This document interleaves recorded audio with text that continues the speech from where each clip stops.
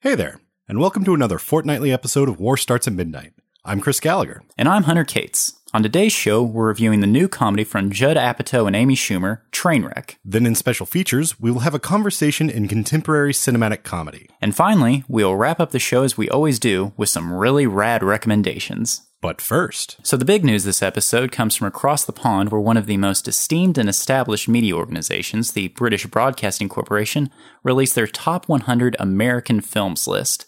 Now, the key word here is American films, so there's no Lawrence of Arabia or The Life and Death of Colonel Blimp, which I believe, Chris, you have a passing familiarity with. You know, I have a specific fondness for it. Maybe we can get into it sometime later. Absolutely. But for now, my question for you is, one, how legitimate do you take these lists in general, and how legitimate do you take this list specifically? You know, I really enjoy lists. I like, back in college, I actually, as a way of just like, kind of sorting through, figuring out what films I should watch, I went through the IMDb Top 250, which is certainly not the most esteemed list. It's I guess you could say it's a very populist list, although, like, I really don't know how many people love Shawshank Redemption that much, but... I almost think that if you're going to vote, you just feel obligated to it if you're going to do it on IMDb. I guess so. It's already up there, so you might as well keep it. Mm-hmm. I don't know. But nevertheless, it was really good for getting me to see stuff that I probably otherwise wouldn't.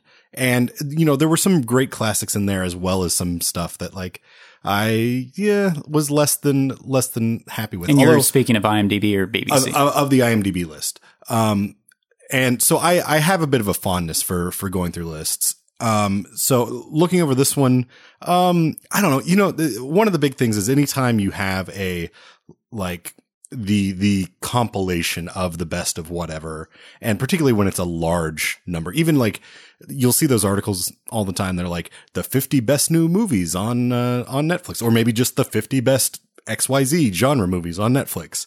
And it's like, how do you even organize that? Like for like a end of the year top 10 list, that's hard enough, I think. But for something like this, like, to go through the entire catalog of American filmdom and to declare these are the best. Yeah. So I don't know. I like it, but I'm not going to like hold it up as like, oh, well, it said Citizen Kane is number one. So, well, I kind of treat these in the same way as it's more top 100 films you should see. Yeah. But if they don't rank it, I'm not going to look at it. Yeah, the ranking is what gets me fired up and wanting to look at it. It's a conversation starter more than anything. It's not like truth and fact. Well, and then let's start the conversation. The big thing that jumped out at me about this list, and I think jumped out at others, was that Gone with the Wind, which is frequently in the top 10 in other lists, was only number 97 on this. Did that bother you? What do you think is the consequence of that? I mean, it's on the list. Like I said, I mean, it's, and that's where I think it gets real goofy is like, I can't even imagine attempting to compile a top 100 list and then make that decision of like, oh, well, if we put X here, then doesn't Y have to be by necessity above it or below it? And because of how it stands in pop culture or in, you know, the realm of... Right, what's your criteria? Yeah, so it's on the list. That's what I'll say. Well, and it also creates some very interesting cinematic arithmetic, because with Gone with the Wind being at 97, does that mean that Godfather is therefore at number 2, 96 movies better than Gone with the Wind? Yeah, exactly. I mean, like, and that means that Godfather Part 2 is somehow less than The Godfather, which it's not possible. Like, Godfather Part 2 is without question the better film of the two. I would certainly agree with that, but also I wouldn't say that even if you did think Godfather was better, that it's 8 movies better. Yeah, no, absolutely. And, you know, I think that could also be a thing where like, if you're putting them both way up there, like, it would feel weird also though, if you were like, okay, well, Godfather Part 2 is 3 and Godfather's 2. You know, put them side by side. Any list that doesn't have Godfather Part 3 on it is immediately illegitimate. Wait, what? I've never heard of that one. It's just this little indie movie that came out 20 years ago. Okay. The big shocker, I think it was 3 years ago, was the Sight and Sound Critics Poll. Mm-hmm. And which honestly, if you're going to talk about lists, I would give that one a little more reverence than most, because it's a the way that they're polling critics and filmmakers. Well, but they do separate lists. Right. But still, like, looking at those, and B, it's what, every 10 years? Is it 10 years? Yes, okay. Every 10 years. So it's sort of an organically evolving list, which sets you up for what well, you're and going exactly. into. And to speak of evolving, the critics list had Vertigo, Alfred Hitchcock's Vertigo, at number 1, unseating Citizen Kane from its 50-year reign ever since the 60s. Since the beginning, right, of Sight and Sound? I believe so. And essentially, for as long as people have been doing best of lists, Citizen Kane has been number 1. Vertigo is number 3 on this list. And then in the AFI, I think it's like 7, 8, something like that. Yeah. What do you think accounts for both Vertigo and The Searchers? Because The Searchers has made great strides in the past 10 years or so. What do you think accounts for those pictures becoming so esteemed? I don't know. Like, I like both of those. I would say The Searchers I understand a little more than Vertigo. Because I think I like Vertigo, but I don't think it's necessarily Hitchcock's strongest film, even his strongest, American film. But I don't know. There are things about it that are super old fashioned as far as like you watch it and just the pace and the editing are a little slower in that in that way where you kind of show every little action and that sort of thing. But then it's also got the crazy like compositing of the Vertigo scenes of the spinning in Jimmy Stewart's head and all of that. So there's a lot of revolutionary filmmaking techniques going on and there. I wonder if that's part of it. Is it just like that stuff does still really hold up? And I wonder if that's, getting farther and farther away and seeing how good it still is could be a part of it. I mean, Searchers is just like, it's quintessentially American Western. Well, yeah. And it's just like the scope of it, that technicolored, John Wayne as an aging, he's an older cowboy. It says like, I think there might be a little bit of sentimentality to its rise. Part of me thinks, it's sort of the seminal John Wayne, John Ford Western. And it almost shows an evolution of John Ford as a Western director. Do you know what I mean? Absolutely. To that, I would add is that I think 20 years ago or so, when it started showing up on this list at all, it was just considered a great Western. Mm-hmm. Now it's considered just a great metaphor for the West, not just Western movies, but the West, the American West. And it's, as I said, the quintessential American Western. It seems like a lot of the Westerns that have stood the test of time have that. They have a little bit of, it's not just it's not just riding out on horses and shooting guns, but there's metaphor to it, or there's some sort of, people always find another explanation beyond it. I mean, same thing, you get that with film noir a lot, I think, where they're saying, oh, well, it's this gritty thing, but then also below it, you have either politics that it's talking about, or you have, these other things, or meta-cinematic qualities. And I think what underlies that is just with both filmmakers and critics is there's an increasing appreciation for genre, particularly, like you said, meta-cinematic genre. I have a question for you. Did you look at this list and compare it to your War Crimes list and see like what you hadn't seen on it? Actually, there were quite a few on there that I hadn't even considered seeing. Really? Which is interesting, Do you have any examples? Not off the top of my head. Okay. I was kind of amazed. I mean, it doesn't totally line up, but there's a whole lot of stuff on there that was on my list. I mean, very first thing that comes up for me as far as like in descending order, I guess. So number 14 is Nashville, which we talked about on the initial War Crimes episode, followed by McCabe and Mrs. Miller. I guess I have a bit of Altman to catch up on. But then that's then directly followed by Greed, which we also talked about. There's quite a few things. I have one on here that I want to point out just because it kind of surprises me that it's on here. But at the same time, it strikes me as more I don't know. I haven't seen it, so there's that. But from its premise, it strikes me as, and what I know about it, as more a Western that Europeans tend to really appreciate, and that's Johnny Guitar. Are you familiar with this film? I think I've heard of it, yeah. Okay. It's Jacob Graves, who's been on the show before, loves Johnny Guitar. Like, he's an acolyte for it. But Francois Truffaut was also a huge fan of Johnny Guitar. I think we like one time checked out a VHS tape where there was like a Francois Truffaut intro on it or something, and then I didn't end up watching the whole thing. So it's still on my list of, I'm going to add it to my War Crimes list. Well, actually, I think if you've at least watched a portion of it, that would qualify as having seen it. No, that's not. No, I mean, and to speak to that, there's actually things on here that I have seen, like Grey Gardens. I've seen parts of, but I haven't seen the whole thing. Killer of Sheep. I actually recorded on TNC I didn't. one I see. time. I saw that, and you mentioned it. I don't even know. I've never even heard of that. It's definitely kind of in the American cinephile, lo-fi independent sort of like that's where I always read about it. Mm-hmm. And it's one of those, like, I just wasn't in the right mood at all to be watching it. And now I'm kind of kicking myself because I've seen it pop up like 4 or 5 times since then, since deleting it from DVR, and think, oh man, I really need to go back and check that out. So much like Madeline, Judy stalked the subconscious of Jimmy Stewart in Vertigo. Killer of Sheep is stalking you. It is. I need to add it on my library list and pick it up next time. I don't have anything. All right. We could talk about this ad infinitum, but I think the one thing that absolutely does need to be mentioned is the semi-permanence that Citizen Kane takes at number 1. We could talk, we can and we should have an entire episode dedicated to Citizen Kane, but for right now, do you think that what accounts for this is just kind of a monkey see, monkey do attitude of, oh, well, it's always been there, it's always needs to be there? Or do you think it absolutely is the greatest film and no question about it?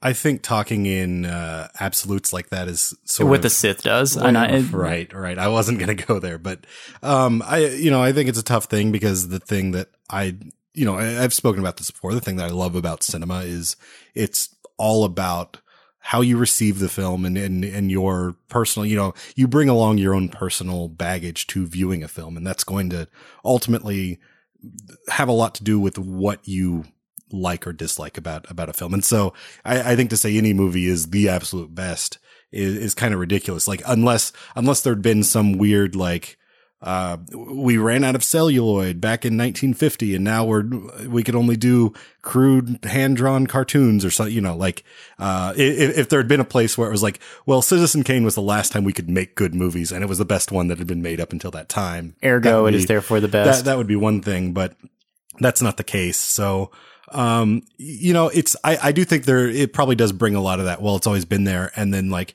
how do you argue against it? Really, if that, you know what I mean? Like, well, yeah, I think there needs to be a definitive, you can say this movie's better. And I think that's what Vertigo was for a lot of critics, is not that it was bad by any stretch of the imagination, but it served as a good. Or maybe Vertigo was, and it's not like it came along that much later, but it's a step forward as far as in progress. Okay. Instead of looking back to, gosh, I can't think of when Citizen Kane came out. 1941. Okay. Yeah. And then Vertigo's like what, late 50s, like 57 or something? Yeah, something like that. Yeah. So they've stepped up maybe a little bit, and maybe, maybe in 20 years we'll have like a Taxi Driver or something. And to that point, I guess these things inevitably take a long time to determine, but I guess I would like there to be a little bit more liquidity in as far as which is number 1, because as much as I love Citizen Kane, as much as I would argue that it is the best, it's, like I said, it's semi-permanence there. It's become the Yankees. Well, it's one of those things that just makes it, you wind up appreciating Citizen Kane less. I don't know if I feel that way. I do think people wind up trying to look for reasons to hate it more because it's so synonymous. Because that's how we are. Okay, I said no more talking about this list, but you mentioned IMDb as your very first. Why would you say that and I'm not saying I disagree, but why would you say that a populist list is less legitimate than a critical or a filmmaker list? given that you and I are indeed the angry internet film nerd that IMDb represents. I guess because it's not as if it is this like utopian society of film.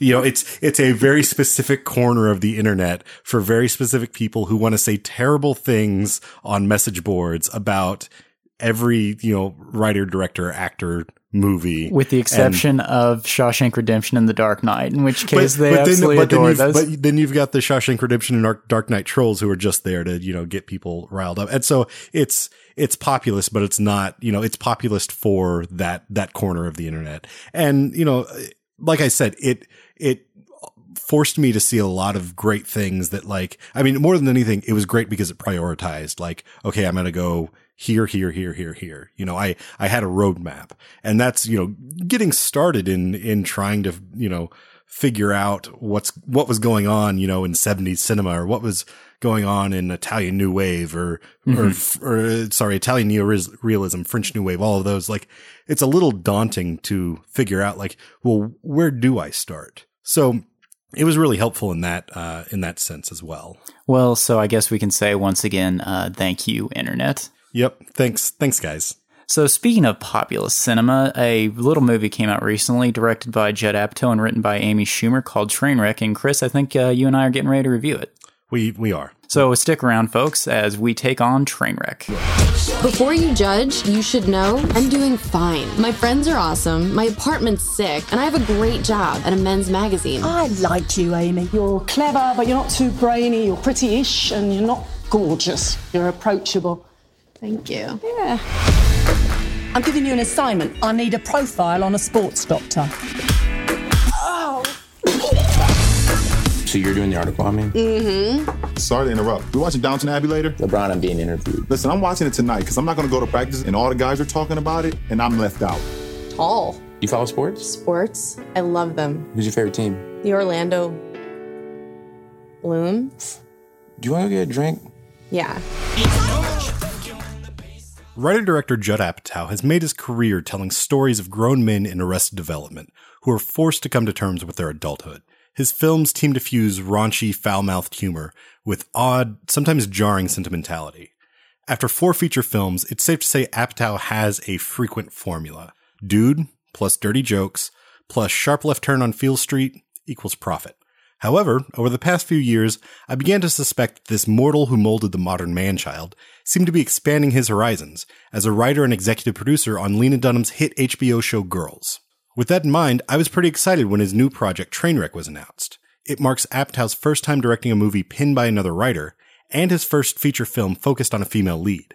That seemed like it could be the perfect catalyst for forcing him out of his comfort zone. The screenplay comes from comedian and actress Amy Schumer, who also plays the titular Trainwreck, a foul-mouthed men's magazine writer with a boundless sexual appetite and a fear of commitment. When she begins dating the subject of her current assignment, a sports doctor played by Bill Hader, things seem awesome. But then they get complicated. Because rom-com. Trainwreck is packed to the brim with cameos and supporting roles by comedians, celebrities, athletes, and more. I mean, John Cena, Mike Birbiglia, LeBron James, Method Man, Matthew Broderick, Marv Albert. They all make appearances in this movie. Some as characters, some as themselves. So, Hunter, I'm curious. Do you think Schumer spices up Apatow's male-centric comedy shtick? And what did you think of the crammed casting of familiar faces? We'll get to the latter question later, how I felt about the cram casting. However, the simple answer to your first question is no, I don't believe she spiced up his shtick. I kind of think that this is just what we've seen, more of the same from Judd Apatow as well as comedy in general. Anthony Lane, the New Yorker critic, said regarding this film that for a movie called Trainwreck, it hewed remarkably close to the rails. And to that, I would add that the title is both ironic and appropriate. Ironic because for a train wreck, a movie called Trainwreck, it is very much a pleasant train ride that doesn't really go, it's just a straight path towards the end. And then it's appropriate because I think Trainwreck is less a title and more of a genre, genre of comedy in which Judd Apatow is probably the patron saint of the Trainwreck comedy. And this movie, it could describe basically the main character of pretty much all of his films. Well, and even beyond Judd Apatow's. So Trainwreck, it to your point, it's just, we've seen this comedy before. It's only with dudes as opposed to Amy Schumer. And the only thing that really distinguishes these movies from each other is how funny they are, the quality of the jokes. And to that point, it's just your usual blend of ribald humor, gross out gags, and pop culture references. Yeah. I would love to disagree with you on this. I really would. I mean, I will say, I think the comedy works a lot in this. And I found myself laughing quite a bit, but I was really amazed at how it's exactly the Apatow formula that we've all grown to know and love or hate. And so it wasn't, I was very amazed at how predictable this was throughout, story-wise. I mean, I think Judd Apatow is a guy who wears his 3-act structure on his sleeve in a lot of ways. You know what I mean? Like, I mean, he has that formula, and I know everyone does it essentially, but like his is just, it seems more egregious. You feel it. You absolutely feel it. I mean, that line that I had about the sharp left turn on Field Street, like that's really what he does every single time. Well, and we're throwing Judd Apatow under the bus quite a bit, but Amy Schumer wrote it. Amy Schumer starred in it. It's, for all intents and purposes, her movie. But that's what I would be interested to see. Is I would really be interested to see her initial screenplay versus what we got on the screen. Because probably a few months out, before they were really doing press for this, but, you know, Schumer was doing an interview, and they talked a little bit about, how it was a little tough for her initially, like writing this and then handing it off to Judd. But then she felt that in the end, you know, he taught her a lot of things. But I would be really interested to see if the things that he taught her were the Judd Apatow things. Well, and yeah, and to his credit, as far as just a comedic filmmaker, a director whose name could go above the title, you know, there's no arguing with his success rate. And so he's taught her a lot, I'm sure. And you definitely know what you're getting going into a Judd Apatow film. And that's sort of what I was hoping we would get a bit of a surprise out of him here. Well, and yeah, and to that point about it being fresh or surprising, it really wasn't.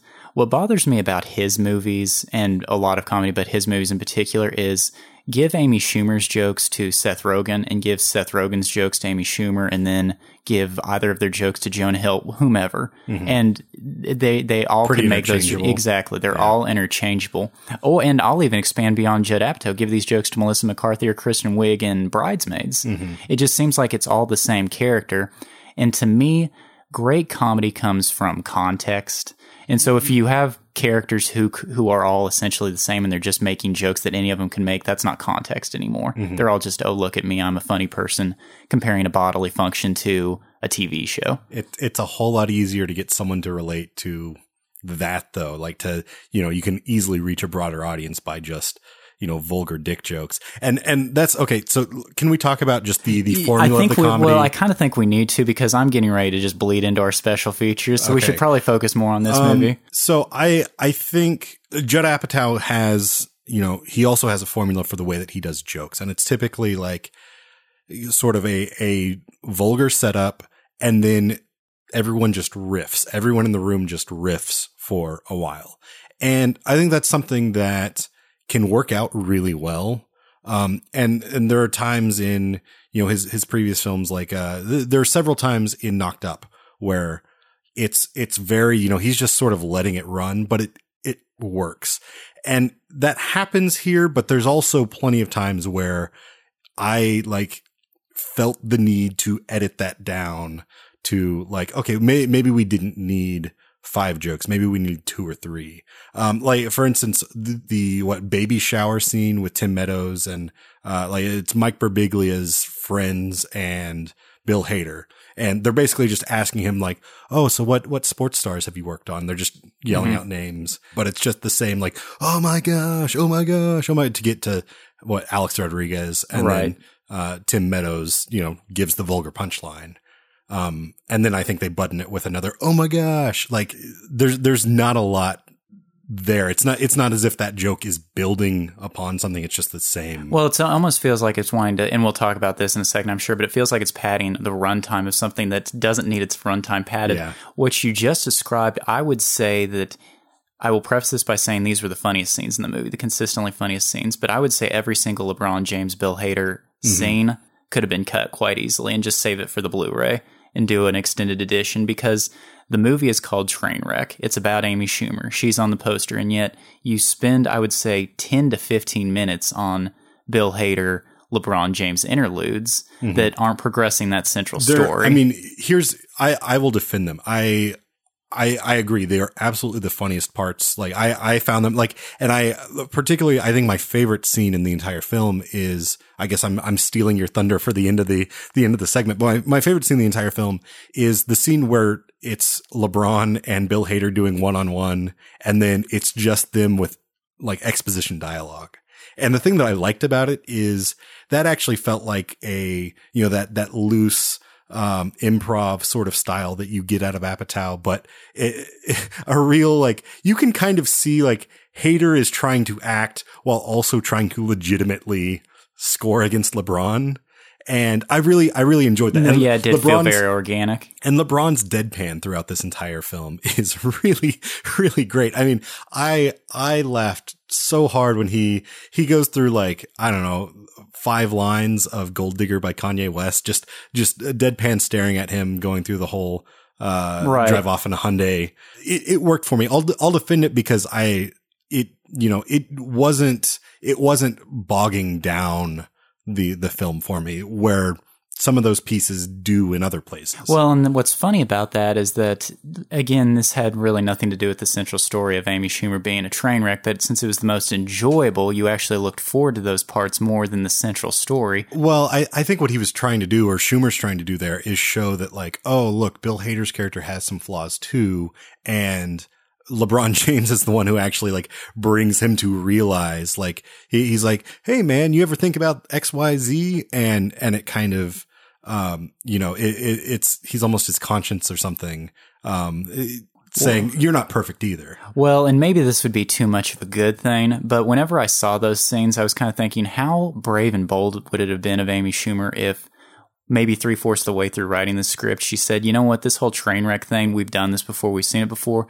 Why don't we do a road comedy with LeBron James and Bill Hader going from Miami to Cleveland? I would have much rather seen that movie than the one we finally got. Maybe that's the inevitable sequel. I mean, I don't think you're going to get that out of Schumer, but that would have been interesting. That would have been great if, like, Apatow perhaps had said, like, oh, we had so much fun doing this. Let's just put them together and in some, little antics driven film. It could be the spinoff. I had never seen this, but the spinoff to Forgetting Sarah Marshall was Get Him to the Greek, which I think was probably not a very successful movie, but that same idea is doing a spinoff with just LeBron and Bill Hader.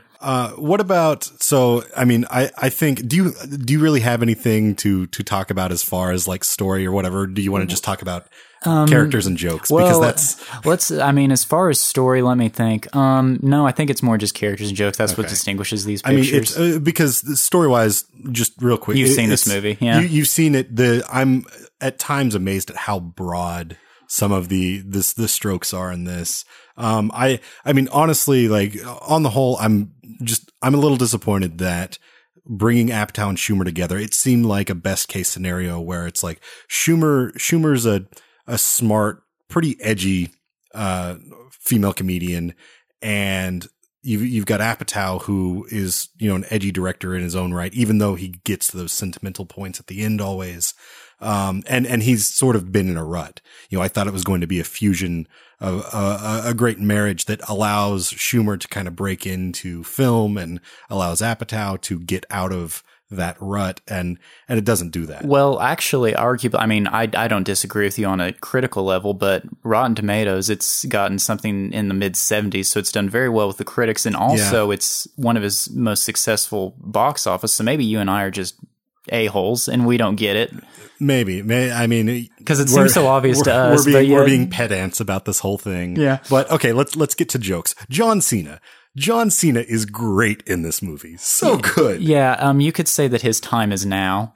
Maybe there is something to casting wrestlers because they are sort of improv. Well, yeah, and you're right. And so in many ways you could say that they're improvisational and theater trained, and then John Cena is probably one of the better ones. And there's something to his timing and all, like another long scene that I think actually does work really well is the scene in the theater with John Cena, which is actually my favorite. So I guess I have no reason to ask this question at the end. We just yeah. Well, you want to go with it? No, I mean, that was just, again, it doesn't really have anything to do with Trainwreck per se, but you said, it does. That's sort of the first. That's sort of the first. I mean, if we're gonna. There's always, I mean, what he's saying. Okay, no. But it is the first, like, inkling of, like, maybe she has an alcohol problem, really, at that point. And so that's like, you've got great laughs that are wrapping around this, like, broken story of, like, oh, see where this is going. But just the interchange between him and the other guy. Basically, John Cena is whispering to Amy, about bringing box wine to the theater, and the guy behind him tells him to quiet down, and then they get into a little argument, and it just escalates from there. Well, and I guess might as well spoil it. And the way it escalates is that John Cena physically threatens him with violence, but all the threats are very homoerotic. So yeah. And it kind of starts with a scene that's in the trailer where the guy calls him Mark Wahlberg. Is that wine in the box? Mm-hmm. Is this guy ever going to shut up? Please watch the movie. Stop. No, that's not right. Don't do this to me. Why is he yelling? Listen, you always do this to me. You show up to these places, you put me in a situation. I'm a big guy. Everybody wants to fight the big guy. Yeah, you are. Hey, Mark Wahlberg, shut your bitch up. Mark Wahlberg? Me? Who else looks like Mark Wahlberg? Your girl? Mark Wahlberg's like 150 pounds. I'm 250 lean. I look like Mark Wahlberg ate Mark Wahlberg. That's actually one of those, I complain about trailers all the time, particularly comedy trailers. That's one of those where it seemed like, oh no, they gave away the punch. Like, that's the start of it. It keeps going. And it's like, I think it only gets better. Yeah. With, like you were saying, it somehow escalates into these unintentional homoerotic jokes with John Cena and this other guy. Well, and to the whole idea about it being improv, from what I understand, LeBron James did a lot of his own improv, and I can only imagine John Cena probably contributed as well. Yeah. It's funny to think that athletes / performance athletes, that they might be more skilled at improvisation than the actual comedians. LeBron is more surprising, I think, than John Cena for sure. And I mean, he plays it pretty safe. He's just doing a straight deadpan. He's not trying to get too much into a character per se.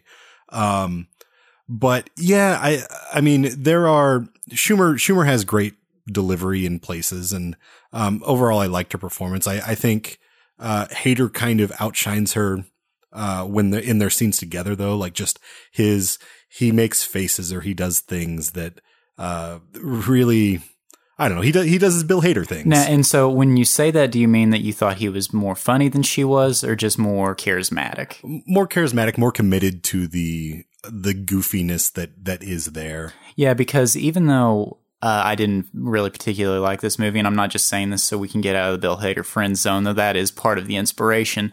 But I would say I was very, very impressed with him in this, and I think it was a major step forward for him, because to me, he for the first time proved how he could be a leading man. Yeah, and if nothing else, I'd love to see Hader, kind of get, maybe this could be his vehicle for going on to become a leading comedic man, and honestly Schumer as well. I mean, I would still like to see Schumer in other comedies, maybe just not teamed up with Apatow, and perhaps not pinned by herself either. Well, maybe trying to do her own thing. Yeah. And ultimately that's the thing that I find so odd, is this doesn't feel like an Amy Schumer movie. Like, if you told me that it was just Judd Apatow wrote it and they cast Amy Schumer, I would believe it, because it doesn't have her sharpness, the crudeness is there, but that's, not, well, and it's not necessarily a patent, style, Well, and there's not really any insight into the quirks of human nature and behavior, which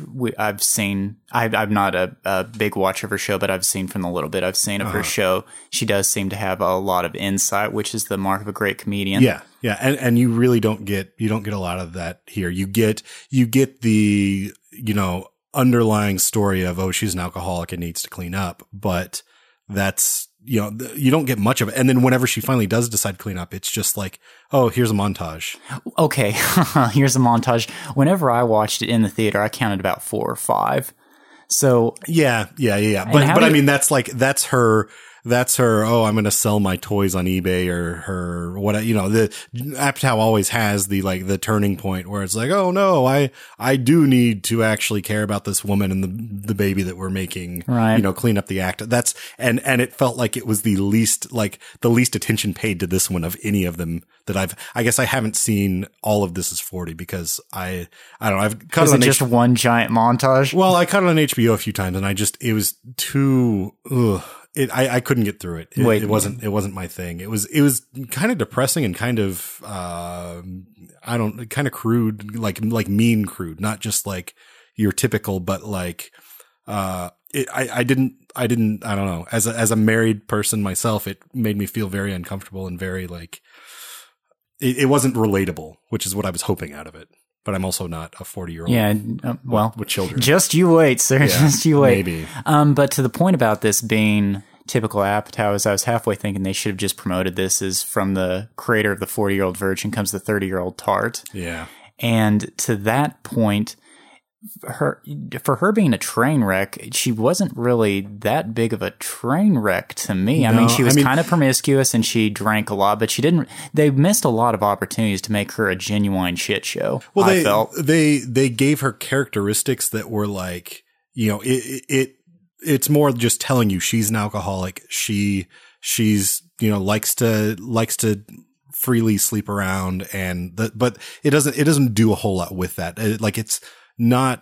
It defines her as like that's what she is, but it doesn't define her as a character and the actions that she really takes, you know, that sort of. Yeah. So she wasn't really a train wreck. It wasn't, I would have rather you do something like, have you seen any of Girls, the HBO show? A little bit. Yeah. Okay. I would rather do something kind of like Hannah Horvath in Girls, who there are times when there are a lot of times when I straight up don't like that character. I mean, she has a lot of traits that are difficult to overcome as far as like with her being the main, and granted it's an ensemble, but she's still the main, you know, the main character of the show. And I find that really, I guess endearing might be the wrong word, but that's what I'm going to go with, you know, for Lena Dunham to put herself in that position and say like, let's look at it warts and all. And it's a character, you know, it's not exactly her, but I'm sure there are probably character traits in there that are, you know, heightened or whatever. I don't know. I was hoping for something more like that, where that at least feels that character has a lot of confusing baggage that she's bringing along, and it's really actually trying to look at it, analyze it. I know it's not Girls isn't everyone's cup of tea, but I think it does that very well. Well, and what you just described isn't just endearing for the comedian or from the character perspective, it's also good comedy. And so I thought there were a lot of missed opportunities in this picture to create comedy and also create character. The most obvious to me was whenever he was receiving his award from Doctors Without Borders, and she just got the phone call, and so she went and answered her phone, and apparently that was supposed to be this big breaking point in their relationship. Why not have her get drunk or be out of her element or hit on a ambassador or something? And that whole storyline of like, oh, you got to answer, I'm going to fire you. Like, it came out of left field. It came out of nowhere. It wasn't prompted. It wasn't set up. It didn't feel like something where it was like, oh yeah, she really like, I never felt like it was a place where it's like, oh man, she's got a really tough decision right now. Well, and also that's something that a very, very responsible career woman or career man would do is, and we've seen that cliche over and over again of, oh, you have to choose between, whether you're a guy or a girl, you have to choose between your loved ones and your career. And we've been led to believe up until this point that she's a train wreck, but a train wreck would just tell their boss to go screw themselves, or they wouldn't answer the phone or any number of things. Yeah. So she did something and would probably have the ability to weasel herself out of getting fired. Yeah. So for it was, not answering. It was a moment that was antithetical to the character, but also not particularly funny. So I thought that was a big missed and not opportunity. particularly helpful to the story either. Yeah, again, she's a train wreck. So speaking of boss, this is going to be kind of a random segue, but I saw you wrote down in your notes, and I know we're going to regret if we don't mention it, Tilda Swinton. Did you recognize that as Tilda Swinton? I did not. Nor did I. Like the credits were rolling, and I don't remember if it said who she was or it just like they said Tilda Swinton, and I'd like racked through my Rolodex and like, holy crap. That like, and she pulled it off very well. I thought so too. I didn't just like, I don't know. And then in hindsight, it was like, oh, that was a nice little, bringing her and Ezra Miller back together from, We Need to Talk About Kevin, you know, a little bit lighter fare. And I'm sure that's exactly what they were trying to go for there. I thought it was funny that she was more recognizable in the Grand Budapest Hotel than she was in this, even though in this she looked, and this was of course the joke is Tilda Swinton is a very fair-skinned British woman, but in this she looks like she's been out in the sun entirely too long. Well, she was just nondescript, like middle-aged. She kind of looks like a handbag made out of alligator or something like that. Yeah. So, and I hate to describe Tilda Swinton that way because I really love her, but that was the joke, though. She pulls that character off very well, even if she's not given a whole lot to do. I mean, but there's so many people in this that there's, you know, that's fine. Real quick, I have just one more thing. You know, we've been talking about the kind of cameos and stuff. why is Matthew Broderick in this movie? Whenever you said why, I knew exactly what you were going to say. Because he's playing Matthew Broderick. He's literally playing Matthew Broderick. Well, okay, then let's talk about the cameos, because you mentioned that at the front. In regards to, and I promise I'll make this make sense, but in regards to Marvel's tendency to have random endings, have endings after the credits, Christopher Nolan said a real movie wouldn't do that. And that makes a lot of sense to me. And a comedy would, though. I mean, I mean, this pictures and Judd Apatow in general's pictures just cram it with celebrities just to, get his buddies on screen. That seems like something a real movie wouldn't do that. Oh, yeah. I mean, and I think it works to varying degrees. Like, I don't mind Daniel Radcliffe and, what's her face? Marissa Tomei in the movie, inside the movie. Like, it's not great, but it works enough for me. I really like Mike Birbiglia as the, like, brother-in-law, and Brie Larson as the sister. Like, and maybe that's not nearly as much stunt cast. Nobody's going to see the movie because they're like, oh, Mike Birbiglia is in it. Well, no one other than this guy. Yeah. Like, I was really excited to see them together. But then, like, Matthew Broderick and Marv Albert, and I can't Chris, I don't know. Chris Paul. Is that her name? I thought you meant. No. Chris Paul's not in this. I know who Chris Paul is. Okay. No, the sports ball announcer. The other one. So anyway, insert sports ball announcer. Yeah. They're all playing themselves for, like, for no reason. It felt like it was just like, oh, hey, look, we're really deep in the movie. So we're just going to throw more at, like, when Method Man showed up as the Haitian worker at the assisted living place, like, I thought that was going to be the apex of, like, look who we just threw in to throw someone in for no reason to play a little character. And I was totally wrong. Well, and again, once again, a real movie I don't think would do that. Is this it? And maybe this is probably a good entry point into our special features conversation, is that this movie was more interested in being funny than it was interested in being a comedy, being a great comedic story. And so if you're just trying to be funny, then have a bunch of random jokes that anyone could tell and have a bunch of celebrity cameos. Yeah. And so a real movie wouldn't do that. We already know your favorite part. We already know my favorite part. I'll throw you for a loop then. Who is your favorite character? I think I'm going to have to go with John Cena. Like, I think that's just real quickly. I'll say, I think getting rid of John Cena as early on as they did was a mistake. I would have liked to see more of him in this movie. All right. I would agree mostly with that, with Bill Hader coming in close second. Okay. Yeah, that's fair. Now, a fundamental aspect of this picture is, of course, alcoholism, particularly among the youthful. So I'm kind of hoping your recommendation today will be a series of fireball shots. Is that what you'll be? Oh. Fireball shots, man. I mean, that's Trainwreck worthy, I would say. I only within the past, like, month and a half, maybe 2 months, had my very first fireball shot, and not a fan because I'm not, a freshman girl in college. And honestly, I think, the fireball, I think its potency is overrated. It's not my thing, but, this beer that I'm going to recommend for this is also kind of not my thing. I mean, finding the right beer for Trainwreck was a bit of a daunting task. I mean, I wanted to pick something that reflected my reaction to the film, which is initial giddy excitement, which quickly deflated into apathy. Which, I didn't hate this movie. I laughed a lot, but it's not one that, I mean, honestly, I have no recommendation for you to see it in the theater. I'll say that. Like, catch it later. I would actually, to briefly interject, I wouldn't even recommend seeing it at all. I would just watch the YouTube clips, the funniest moments, because it's not like they have anything to do with the movie. There's a lot of funny moments though. But here, I'll wrap this all up at the end of this. Okay, you ready?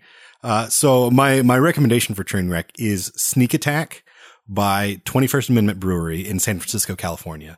And let me begin with what I like about this beer. And that's the label. The label of this beer is awesome. It features a shirtless potbelly George Washington crossing the icy Delaware with a ragtag crew of summer dressed hooligans. So it's, the famous Washington crossing the Delaware, but he looks like a goon, essentially. It looks awesome. I'll put a picture up in the show notes. So, see, I almost disagree. I kind of think that you should make the viewer purchase this beer if they really want to see it. But that's up to you. We'll get to this, but unfortunately, it kind of felt like the idea of the label came first and the beer came second. Sneak Attack is a saison or a farmhouse style beer, which is typically reserved for the summer months. But those sneaky pranksters at 21st Amendment Brewery decided they're going to release this beer in the winter. Thus the great name and even greater artwork. However, Sneak Attack isn't a particularly interesting farmhouse ale. It has a funky flavor without the spicy and bitter characteristics that I like in the style. It's drinkable, it's inoffensive, but it's ultimately underwhelming. As I said, 21st Amendment only distributes this in the winter months. So here's my recommendation for you. Maybe lay off Trainwreck until it hits HBO and then buy just a single can of this in a build your own 6-pack. I think that's the best way to do this. Cause I really, this is the type of beer that if you bought it in a 6-pack, I think you would end up taking it to parties and just leaving it in the fridge. For someone else to it would just end up traveling. It's not a bad beer. It's a beer that you can drink, but it's just, there are too many other great beers out there to spend your time with this one. There are too many other great films out right now to waste your money in the theater. But if it's on a Sunday afternoon on HBO, give it a whirl. I mean, it's definitely because of the way it's structured and the jokes, you could pop in and out at any time, I feel. So that is Sneak Attack by 21st Amendment Brewery. And to that, I would add is even though I would never recommend Fireball shots, if you're the type of person who enjoys Trainwreck, you're probably also the type of person who enjoys the immaturity that goes with taking a bunch of Fireball shots. So that's always an option too. I also like it that you said, don't waste your money. I think that should maybe even be our slogan is we waste our money so you don't have to waste yours. That's the new War Starts at Midnight. Is that our thumbs up, thumbs down, waste your money, don't waste your money? Yeah, exactly. And so I think both of us agree, don't waste your money on this film. Yeah. You'll laugh, but it's not worth the $10 you're going to pay. You'll laugh, but you're not going to laugh as much as you would watching a YouTube cat video, It depends on the scene. I'll say it depends on the scene. Well, if you do feel like wasting your money despite our pleading, Trainwreck is currently playing in theaters nationwide. So if you've seen it, please tell us your thoughts at hello@warstartsatmidnight.com. Or if email isn't your thing, we'd still love to hear from you. Ring the red phone and leave a voicemail at 484-424-6362. That's 484-4-CINEMA. Stick around, we'll be back after the break with a conversation in contemporary cinematic comedy.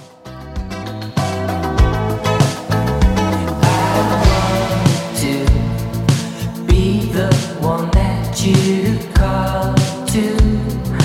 I was a loner, and you were the girl with the answers. Finally found. But I don't know where to go when I just wanna be alone. What's it like in Panama when the sunlight's mine?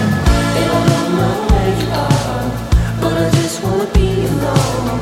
What's it like in Panama when the sunlight's gone?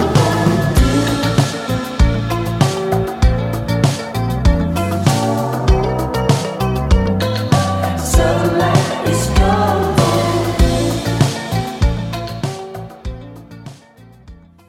Make me pure, Lord, but not yet, said St. Augustine of Hippo, a statement some 16 centuries old, yet remarkably modern, a saintly self-commentary that succinctly describes the contemporary comedy protagonist. You know the setup. Bob is a pretty okay guy. His career's going so-so. He's socially well-adjusted, sort of. Heck, he may even have himself a gal pal. Still, old Bob has some sort of a character flaw. He drinks too much, sleeps around too much, or too little. He lives in Mom's basement, or he even shares a bed with a teddy bear. Bob is a man-child, and during the next 3/4 of the film we're encouraged to laugh at his stupidity, until at the end, Bob has an epiphany and finally becomes, dun dun dun, an adult. Sometimes Bob's actually Roberta, but you get the idea. It seems pretty clear why this setup has been so resounding for the past 2 decades. Bob is us, or at least a hyper-exaggerated version of us, the immature adult who wants to be taken seriously as a grown-up, but doesn't want to stop collecting Batman toys and getting tanked on the weekend.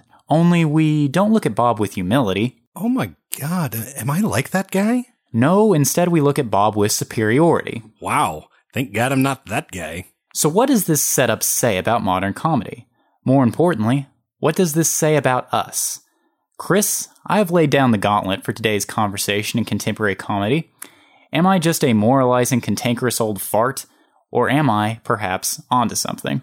Oh boy. Hunter, I don't think those are mutually exclusive as far as, like, I don't think it's one or the other. I think they're both. No, yeah, you're absolutely correct. But with that said, even though I was intentionally very general in my description, I would say that what I called earlier, the Trainwreck comedy, the shit show comedy, I would say that's the dominant species of film comedy right now. Would you concur? I think it's a brand of comedy, and definitely the populist brand, to go back to, what we were talking about in the opening. It's the one that's, making a lot of bank and has been for the past at least 10 years, if not more. I mean, since Apatow came onto the scene, to me, it feels like there's there's always a golden child of the current the current mainstream comedy. Before him, it was, and maybe even a little bit concurrently, but starting a little before him, you had like the Adam McKay, Will Ferrell combination, and then before that, and once again overlapping, you had the like Owen Wilson, Luke Wilson, Vince Vaughn, Ben Stiller, those guys. And so I feel like, and not to go back all the way to the comedy, alpha per se, but and then also Jim Carrey and Adam Sandler, they were very big, particularly in the mid to late 90s. And they all have their own brand, but they all kind of share something as well. I think what you have kind of set up and described, that's very much Apatow to a T, and he's surprisingly sustained a long go at it without falling from grace. I think given the critical reception and the box office reception of Trainwreck, it's probably he's probably here to stay for a little while longer at least. Either that or it's a last gasp, but I kind of feel it's more the former, that his style is very popular. And it does definitely bleed over into other stuff. I mean, like Bridesmaids definitely has that same sort of, I would say Bridesmaids and this are almost identical. I don't think Bridesmaids is is quite as sharp edged in the like, oh hey, now we got to get super serious. I was saying in the review that he wears his 3-act structure on his sleeve. I think Bridesmaids hides it a little bit more. It's also, while it still has a lot of that improv and everything, it's a lot tighter. Like it doesn't say, okay, well, we're just going to let jokes breathe and go on a little too long or whatever. Feig, in my opinion, tends to at least tourniquet and get it as tight as he can with that loose improv nature. Yeah, I would say, I would certainly agree that Bridesmaids is the better movie. However, it did commit the cardinal sin of all of popular culture, and that is a main character who wants to own a cupcake factory. If your storyline is taken from a Visa commercial, then it's clearly cliche. It worked for me. Like I kind of made a little list of categories of where I feel with comedies of the past 10 years or so. And I'd put Bridesmaids in the okay, sort of the middle. I like it. I don't love it like so many people do, but I do enjoy it. Well, I'll throw out some theorizing here, if you'll bear with me. As you pointed out, these type of comedies, the Trainwreck comedies, are making money. Mm-hmm. The reason I think they're being made, besides the fact they make money, is it's repeatable and it's easy and it works for trailers, because comedies, believe it or not, even if they make a lot of money here, they're not really transferable to other cultures.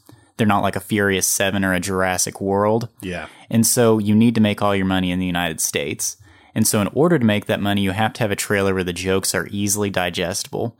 And so even though my favorite type of comedy, the jokes are within context, you're not necessarily going to get that joke in a trailer. Whereas a Judd Apatow joke where any character can make it, say it, you can put that in the trailer and you don't need context. And we talked about this a little bit earlier. I mean, it's that like whether it's a broad joke that's just like the punchline is the very simple, like, dick jokes or whatever, you know, that are just, you don't need any setup to it, or something that's a little more complex, like maybe a Wes Anderson, you know, he has very weird, complex, subtle jokes that, I mean, sometimes I won't even get on the first viewing of, you know, just, he sets up these little bitty jokes throughout that are like, I mean, I would say, honestly, I feel that a Wes Anderson movie for me has probably the same like jokes per capita of something like a Judd Apatow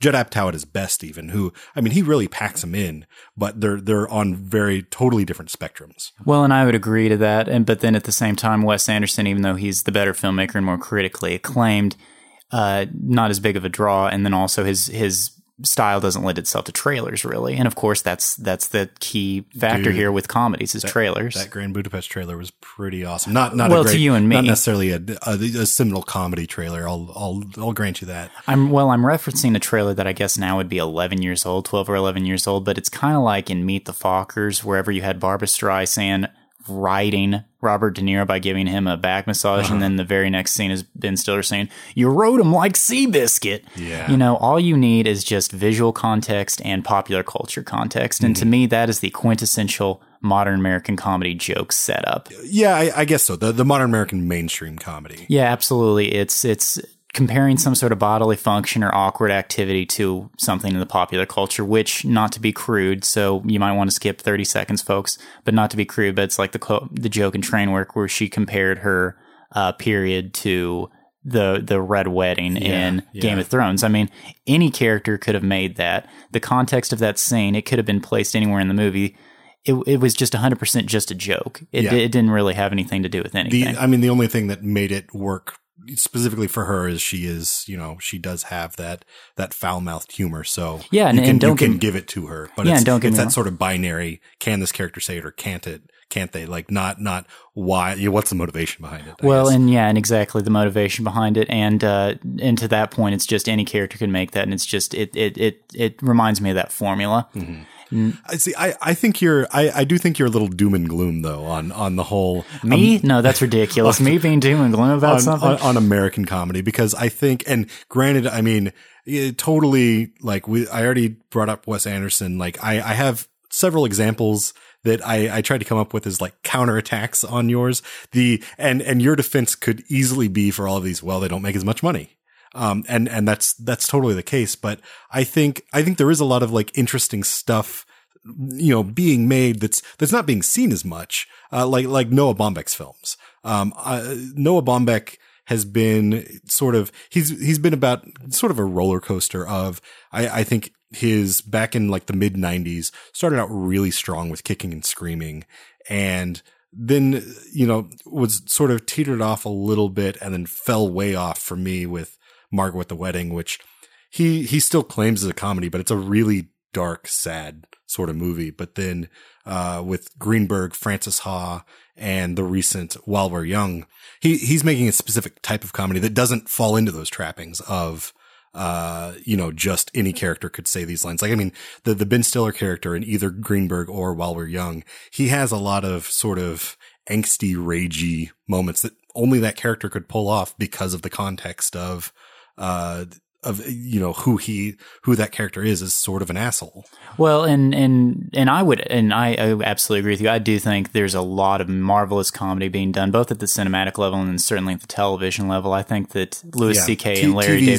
TV's a whole nother, and honestly, like, TV may be a better format for that, you know. Well, you don't need the trailer, and the need to make a ton of money isn't as much there. Well, you also get that context that you're talking about, as far as like, if you have a character that you're revisiting over and over again and you really get to know them, then you can really go to some more interesting places with, fine crafted jokes specifically for that character's personality, those sorts of things. Well, and so we both agree that great American comedy does still exist. It's just on a lower scale. So maybe a more interesting question would be, why is the stuff that you and I think is so repetitive, why is it so popular? Where did this come from? What is it? What accounts for it?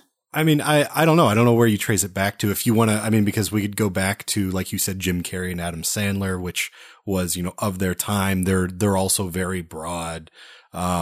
not quite as crude by any means. Like they were still, they were PG-13 movies that they were making. Yeah, whereas like everything Apatow has done has been hard R. McKay, I feel like he's definitely at least worked his way into that super hard R sort of stuff as he's gone on. So do you think that it is just because the comedy is so broad, or do you think that we potentially relate to these characters or see ourselves in them in some way that accounts for the popularity? I honestly think it's how broad it is. I mean, that it seems to be, it's something that's obviously working, and you know how Hollywood is. If something's working, why would you fix it? And it's, because it is so broad, it's going to have a mass appeal. People are going to turn out and see it and generally, enjoy it and have a ha laugh fest and, whatever. I mean, I was thinking about this, when you proposed this topic, which, I think is, we could spend hours talking about this, I think, but, like the Ben Stiller comedies from back when we were in like high school. Things like I can remember going to see Dodgeball and just laughing and laughing and laughing in the theater. And I loved it. And then seeing it again later, on TBS or whatever, and realizing like, oh, it's funny. It's cute, but it's not like, it wasn't the movie that I remembered being just hilarious. Like there's that like that instantaneous gratification of laughing at a joke with an audience as well. Like, I mean, I think that's something, certainly a comedy that is broad. You can almost have a better reaction to it, seeing it, with that group of people, because it feels great to be, having that experience laughing with all those folks. Well, and you know what? I really, really like that answer, because just like an explosion looks better in 3D on IMAX, a very broad comedic thing looks better at a theater. And so I think that might be a solid explanation for it. I'm going to throw out another theory, which doesn't contradict yours, but is kind of in a different area. I would say, believe it or not, the two most consequential comedians, and not the funniest, but the most consequential over the past 20 years or so, have been Kevin Smith and Seth MacFarlane. The reason is because they have introduced the idea that comedy doesn't have to be contextual. You can just throw a joke out there, even if it has nothing to do with the characters, and that would qualify as comedy. Especially Seth MacFarlane. I think you've got to, because his non sequiturs, it started as a cute, bizarre little thing and then quickly became a crutch. It's becoming almost infuriating to me. Just remember the time XYZ, or remember this esoteric show, or candy bar commercial, or whatever. Well, and his are very, again, broad, his divergence. They're broad, but they're also oddly specific. Now I'm not going to be able to remember the name of the guy. There's one, and it's in one of the first few seasons of Family Guy, where I think Peter says something like, that's something like this guy. And then it cuts to like a colonial looking guy who just looks up and goes, "You don't even know who I am." And that's the entire, and legitimately, I did not know who the guy was. I had to look him up on Wikipedia, and now I can't recall. But, it's just so self-referential, because at that point, Family Guy was making fun of itself. So even though there aren't a whole lot of movies doing quite to the degree that Seth MacFarlane does in Family Guy, that mentality of having a joke that's unrelated to the story itself is very prevalent. Yeah. And then Kevin Smith is more the idea of, let's have people talk about pop culture and compare pop culture to bodily functions, which I'm generally more okay with. Kevin Smith is a guy that I like his movies probably more than I like him as a person. I mean, I love me some Clerks 2, or of the recent stuff, or Jay and Silent Bob Strike Back. I mean, Jay and Silent Bob Strike Back is a very broad sort of comedy. I mean, you have Mark Hamill playing a character named Dick Buncher, and just your typical Kevin Smith tropes, but it works for me. And I mean, in Clerks 2, we just, maybe when Joey was on, we were talking about Lord of the Rings, and he was basically just ended up quoting Clerks 2 about it's just people walking for hours on end. I love those moments in that film. He has a great style for making the pop culture jokes. I think they work. They work well. Or at least they tickle my funny bone. Okay, well then, part 15 of this conversation.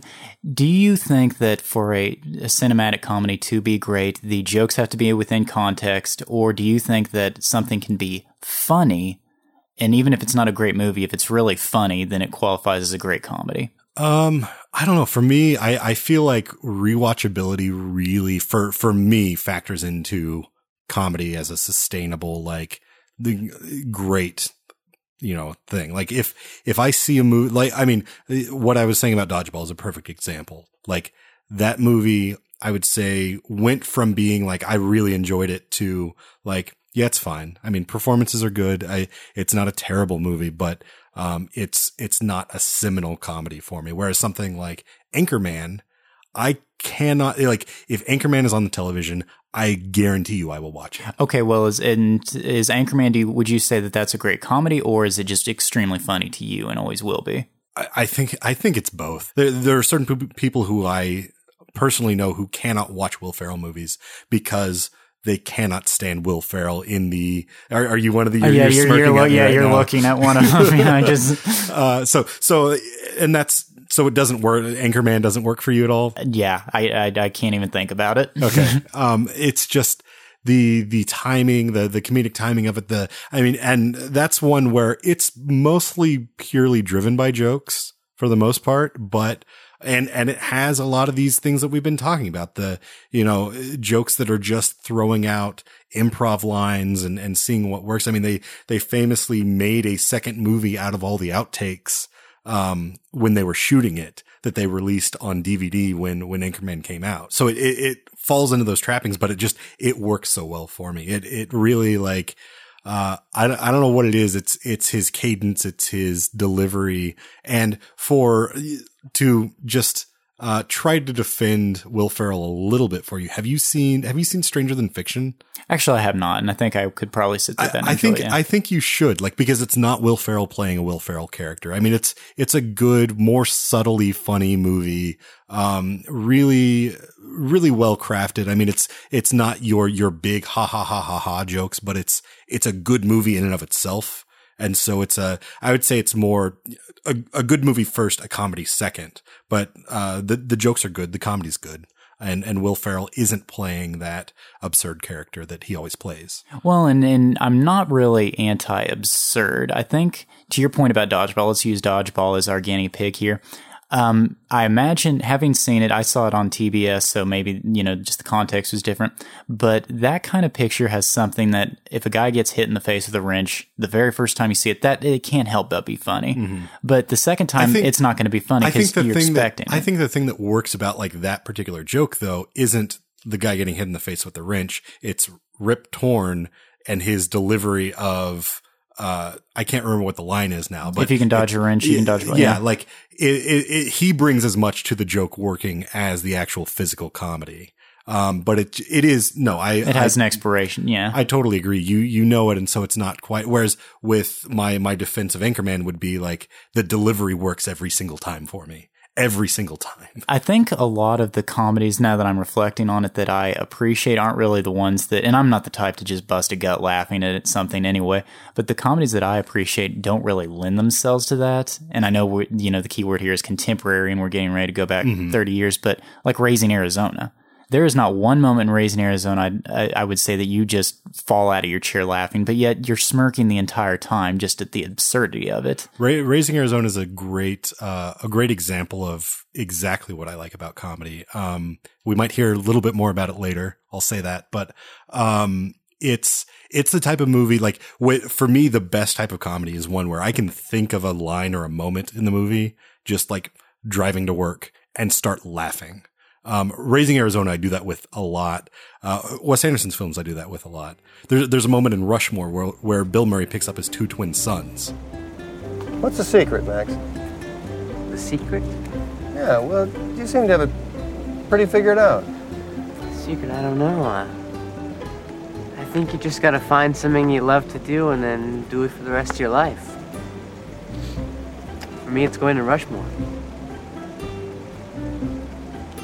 Shotgun. Hey, Ronnie. Hey, Danny. Hey, guys. In the back, I said shotgun. Get in the back, Donnie. Let's go.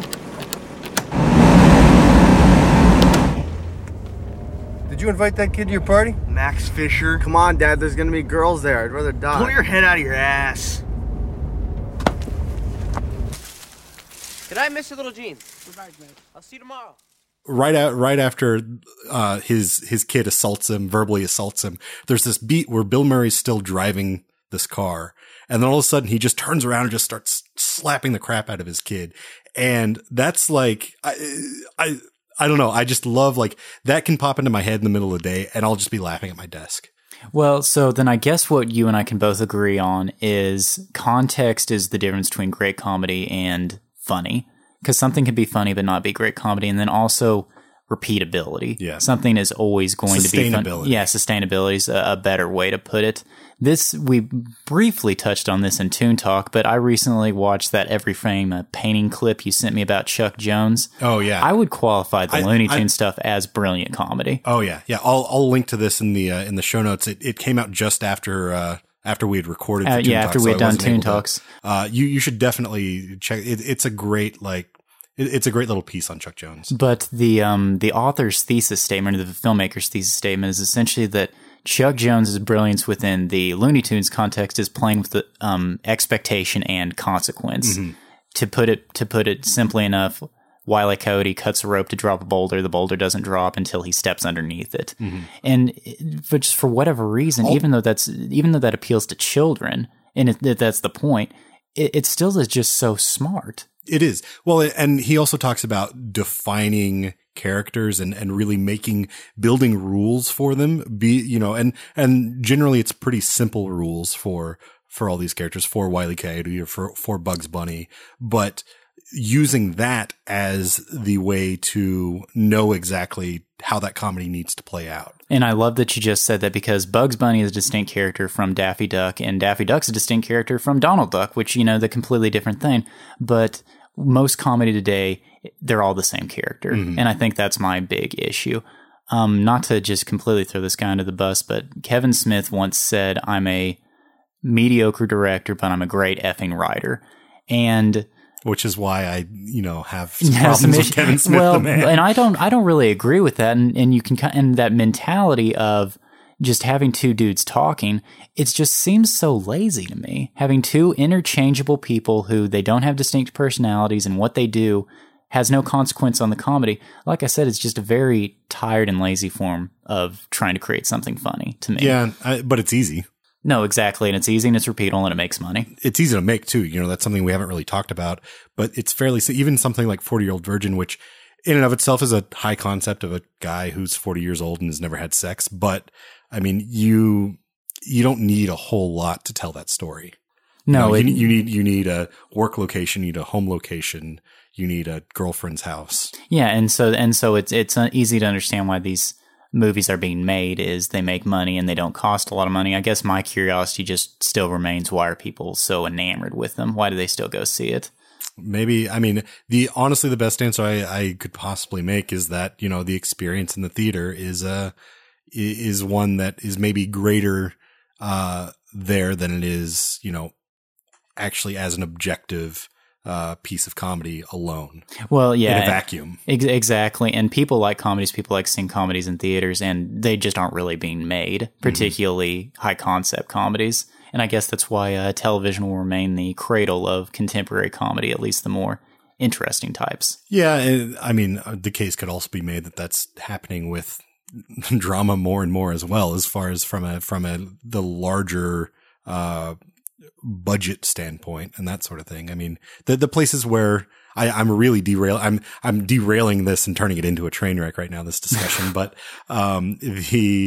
I find that just in general, the places where I find cinema the most interesting right now are the smaller, things in comedy and drama, in whatever, even in, like sci-fi or that sort of, it feels like we have a bit of this, a little bit of a 70s cinema feel going on right now with, the Duplass's and Lena Dunham and, these people who have come out of mumblecore, or these little pockets that, they're doing things cheaply, and that's how they're able to make their they're able to make their films. And honestly, those are the things that I would, I prefer to point to as, my past 2 Friday featured flicks have been movies starring Mark Duplass, very small little films, one setting essentially. And they're both pretty weird little comedies, but they're doing things that are still fresh and interesting and that sort of thing. So like at the end of the day, that's where I'm going to hang my hat on, like what's working in comedy in films these days. So then the other key takeaway is that you are a glass half full kind of guy when it comes to comedy. I'm glass half empty. You want to look where good comedy's happening. I want to just be a cantankerous old fart yelling at kids on my front porch. But at the same time, you're a wallet half full kind of guy when it comes to making money, and mine's probably a more wallet half empty kind of guy. Or at least the movies that I like that are making money, they're not making nearly as much money as the ones that you hate that are also making money. Well, I think Chris and I agree. We just come at it from different perspectives. However, you, the listener, very well may completely disagree with us, in which case we'd love to hear from you. So tell us your thoughts at hello@warstartsatmidnight.com. Stick around for our really rad recommendations coming up next.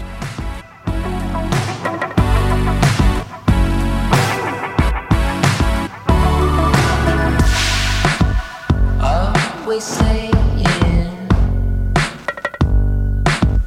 I don't wanna feel like this, going round the bend, your spell I can't defend again. I think I love you, don't know what to say. Feels like magic. Is it my heart again? Never know why. Okay, Hunter, recommendation time.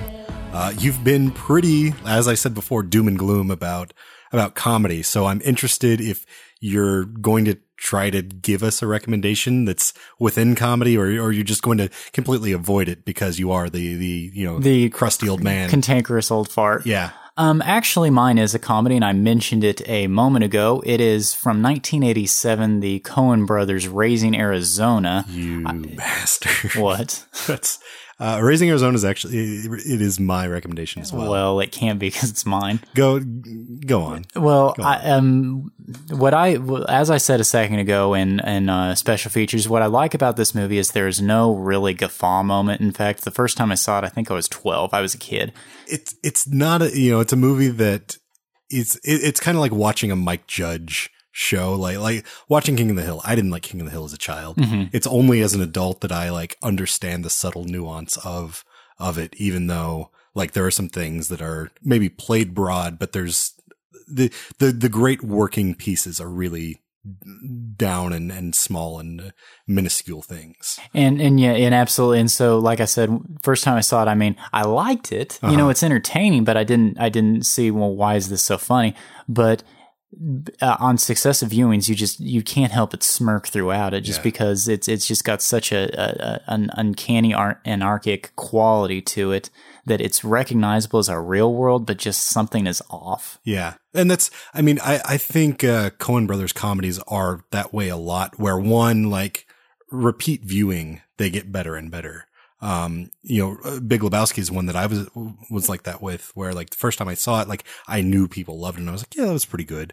And then it's when you see it again and again and you see the little bitty pieces where it really, really shines. I mean, for me with Raising Arizona, there's so many small things like, so you've got this really wide establishing shot in the living room of Nathan, Arizona. And I can't remember the exact line, but he says, do you have any idea what time it is? And they have like the place, and then the time pops up as, they have these like little graphics playing with what's being said on screen.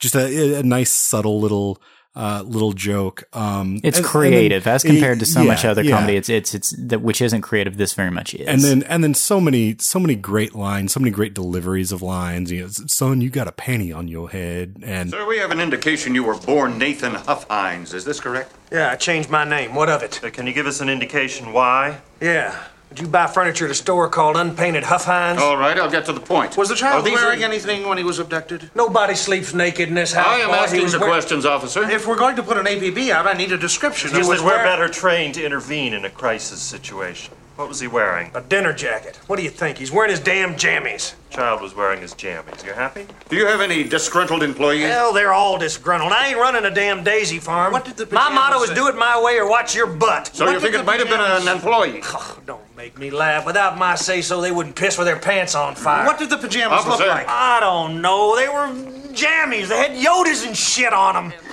I absolutely love this movie, and it's absurd. Like the whole the biker from hell, that whole character comes out of nowhere, but somehow works within. Yeah, who goes out of his way to shotgun a little gecko. So anyway, that's my recommendation, Raising Arizona. Chris, what is your recommendation? My recommendation is also Raising Arizona for the aforementioned I think reasons. Do those break the sacrosanct rules of War Starts at Midnight? Are we able to do that? We haven't exploded yet. Yeah, we'll see. We'll see if there might be a trial coming up. The armed guard's going to show up at the door any minute now and escort us out. In that case, we better both get out of here. So that's a wrap for another episode of War Starts at Midnight. Check us out online at warstartsatmidnight.com and sign up for our weekly newsletter, the Midweek Memo. It's filled with recommendations, news about upcoming episodes, and exclusive articles written just for you. You can also find us on Facebook, Twitter, and Tumblr at WSAM Pod.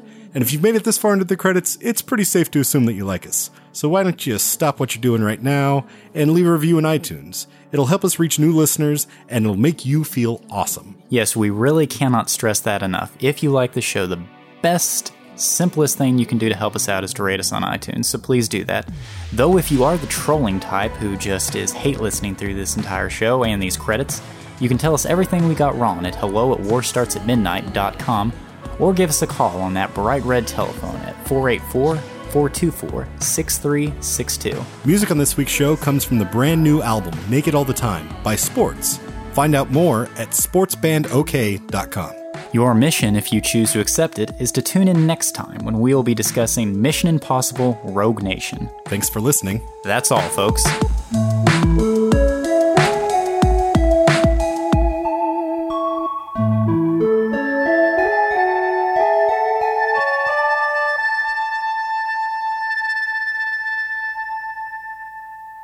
Also, are you getting an echo at all? An echo? An echo? Okay, never mind. You're always sensitive to the echo. I'm a dolphin. I'm part dolphin.